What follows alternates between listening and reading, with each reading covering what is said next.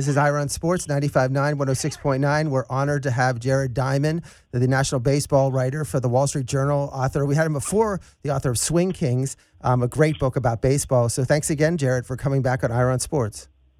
Yeah, I'm glad to be back. So I was talking to you a little off the air about how you actually flew back to New York for your day off, and you thought yesterday, maybe in the first inning, that you're following the World Series, that you would just be able to, that's your last flight. But I guess you thought maybe that wasn't going to happen. Yeah, it's funny. First of all, I think every person in the ballpark thought after that Adam Duvall Grand Slam that they were going to be celebrating for the rest of the night. Was not meant to be. And I remember thinking around the second inning after the Astros got a couple of guys on base and Alex Bregman hits that double that drives in, I think, the first Houston run. I remember sending a note to my boss. I said, this is going to end 10-5 Houston. And he said, what are you talking about? I said, you can't keep these guys down forever. Eventually, this lineup's going to hit. And it was not 10-5 Houston. It was 9-5 Houston. So forgive me for being off by a run, but I think I was close enough.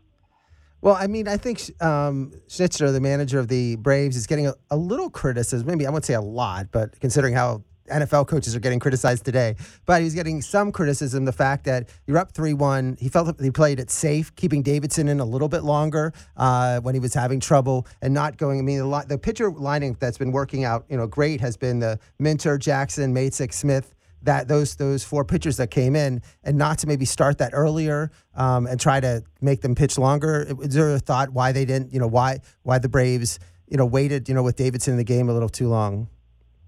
They had pushed their relievers so far in games 3 and 4. I mean, it's really remarkable that Atlanta's in this position, given that it basically has two starting pitchers and has been trying to navigate the rest of this exclusively with their bullpen. And, it's worked. They got through games 3 and 4, really relying heavily on their bullpen, and it sort of ran out in game 5. But I think you do have to acknowledge, if you're Atlanta, that you are up 3-1. And yes, you want to end it right there. You don't want to go back to Houston. Of course, every single game you lose brings you a little bit closer to a game 7 and ultimately losing. But you still have to manage recognizing that you have to win 1 out of 3, and that you are going to manage differently, and you have to win 1 out of 3 as opposed to 1 out of 1. So I think that's why he took the approach. He knows that he's going to have fully rested Max Fried in game 6, if necessary, fully rested Ian Anderson in game 7. So even though Atlanta lost yesterday and Houston is feeling very good about itself this morning, I don't think there's any question that Atlanta still sits in the driver's seat, just knowing what's sort of coming for them. If you're a baseball fan, and I harken back to Mike Francesca when they were talking about Roger Clemens at the end, and he made the comment, he goes, Roger Clemens is just a 6-inning pitcher. Well, if you have a 6-inning pitcher now, that's like your total number 1 ace. Considering that there's no starter, there's been 5 games, 2 starters in each team. Nobody's gone past 5 innings, and the average length of a start is like about 3 innings. It's just come on. I mean, a couple of years ago, there was this, the bullpen type games, but it seems like almost every game now is a bullpen type game. Yeah, look, a big part of this is the simple fact that the game has changed. There's no question about it. Like you said, it was just, 3-4 years ago where what Tampa Bay was doing with its bullpen was extremely radical, and it's now taken over the game in terms of relying on these bullpen games and whatnot. So, look, certainly the game has changed, especially in the postseason where you have all these off days and you're really able to push your bullpen to the limit. That said, the one thing that I would sort of caution, I think is at least worth considering, is we have to remember that this season has been a strange one because every pitcher is coming off the pandemic-shortened 2020 season where all of them threw 50, 60 innings at most. I think the innings leader last year was at 80, which was Lance Lynn of Chicago. So you're in a situation where these pitchers have really barely pitched last year, and not only did they have to pitch a full load in 2021, they're also now pitching this extra month in the postseason. So while I think that what we're seeing now is certainly indicative of what we're going to see in the future, there's part of me that at least wants to believe that it's been exacerbated this season just because every pitcher is so gassed. I mean, it's not typical in the World Series when both teams have basically two starting pitchers that they're able to use. I know Charlie Morton got injured for Atlanta rather. For Houston, it was Lance McCullers. But the fact is, that is not typical. So I don't think that we're going to see this to quite this extent in the future, but certainly, unless the rules change, this is the game right now.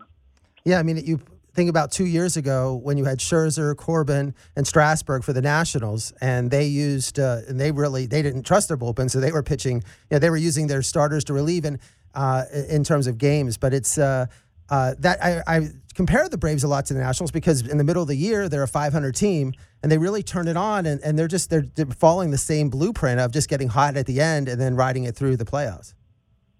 Yeah, like that's baseball. People get mad about this all the time, and people want to believe, I think, that baseball is fair, that the World Series or the champion, the postseason, is a competition that determines who the best team in baseball is. It's not. It's just simply not. We know who the best team or teams in baseball were. They proved it over 6 months. It was San Francisco. It was Los Angeles. It was Tampa Bay. Those were the best teams in baseball this year. They just sort of indisputably were. The postseason is not designed to sort of honor the best team. It's designed to put on a good show, to be entertaining, to be fun and exciting, which it is. So I just think as a fan, you have to sort of change your mindset. Like, there's no question that the Astros were a better team than the Braves this season. They proved it over 6 months. The Braves weren't even over 500 until the first week of August.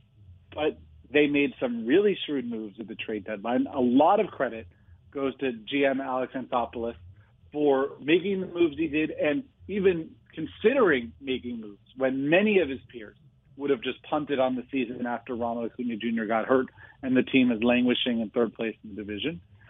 And they've gotten really, really hot. The Astros bats have been really, really cold.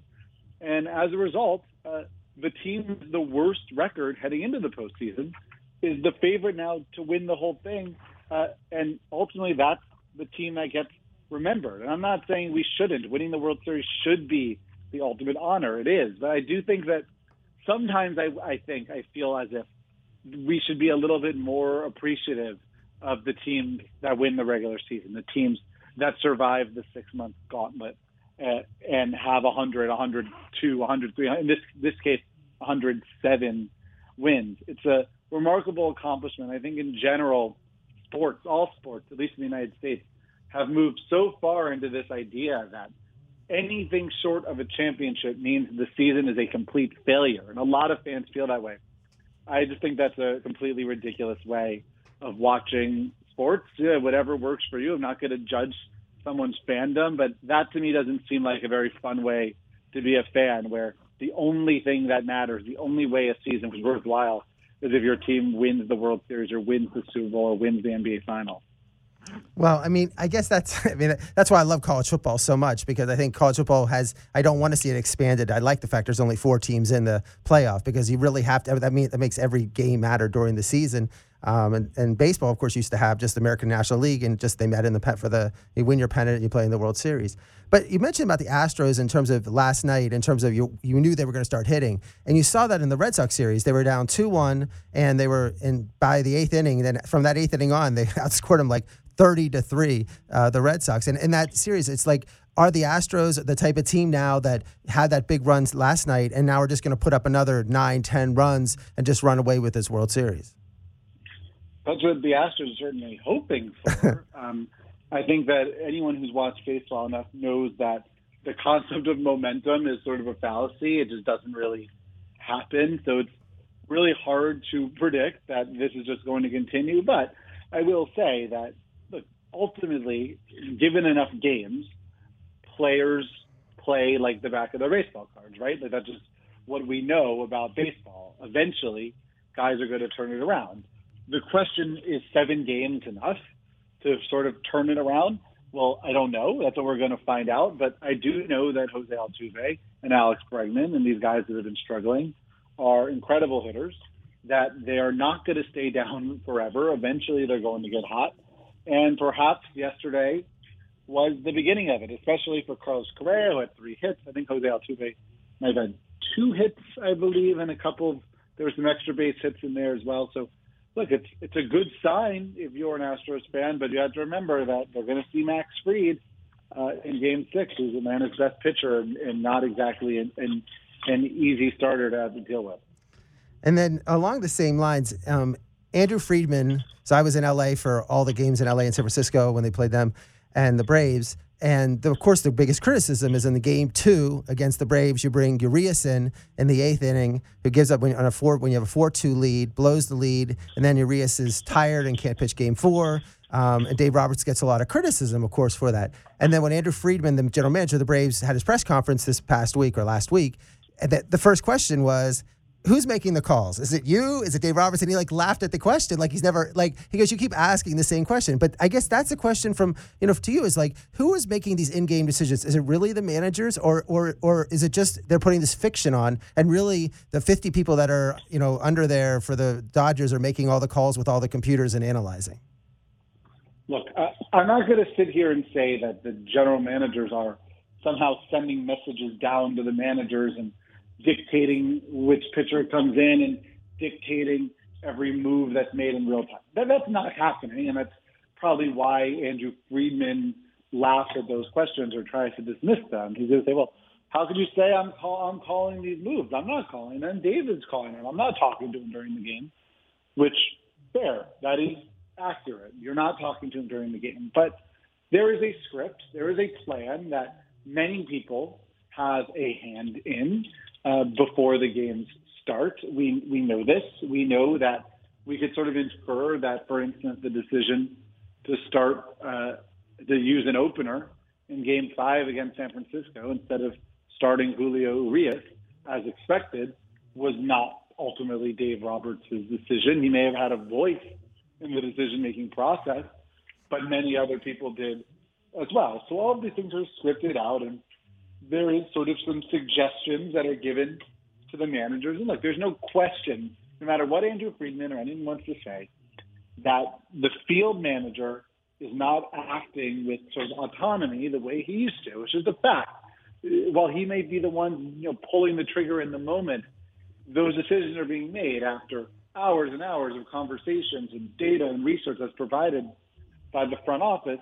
And look, and there's no question, and this varies from team to team, the extent, but there's no question that a manager's job security is generally going to be tied to whether he's following the directions of the front office, whether he's executing the plan that's being handed down to him. I'm not saying that a manager is never allowed to deviate, but generally speaking, GMs want to work with managers that they feel like are going to listen to them and that they have what they would describe as a collaborative relationship. That's the term you hear a lot. So, look, Andrew Friedman absolutely has his hand in everything. I'm not going to say he was the one that decided to bring Julio Urias into the game in that spot.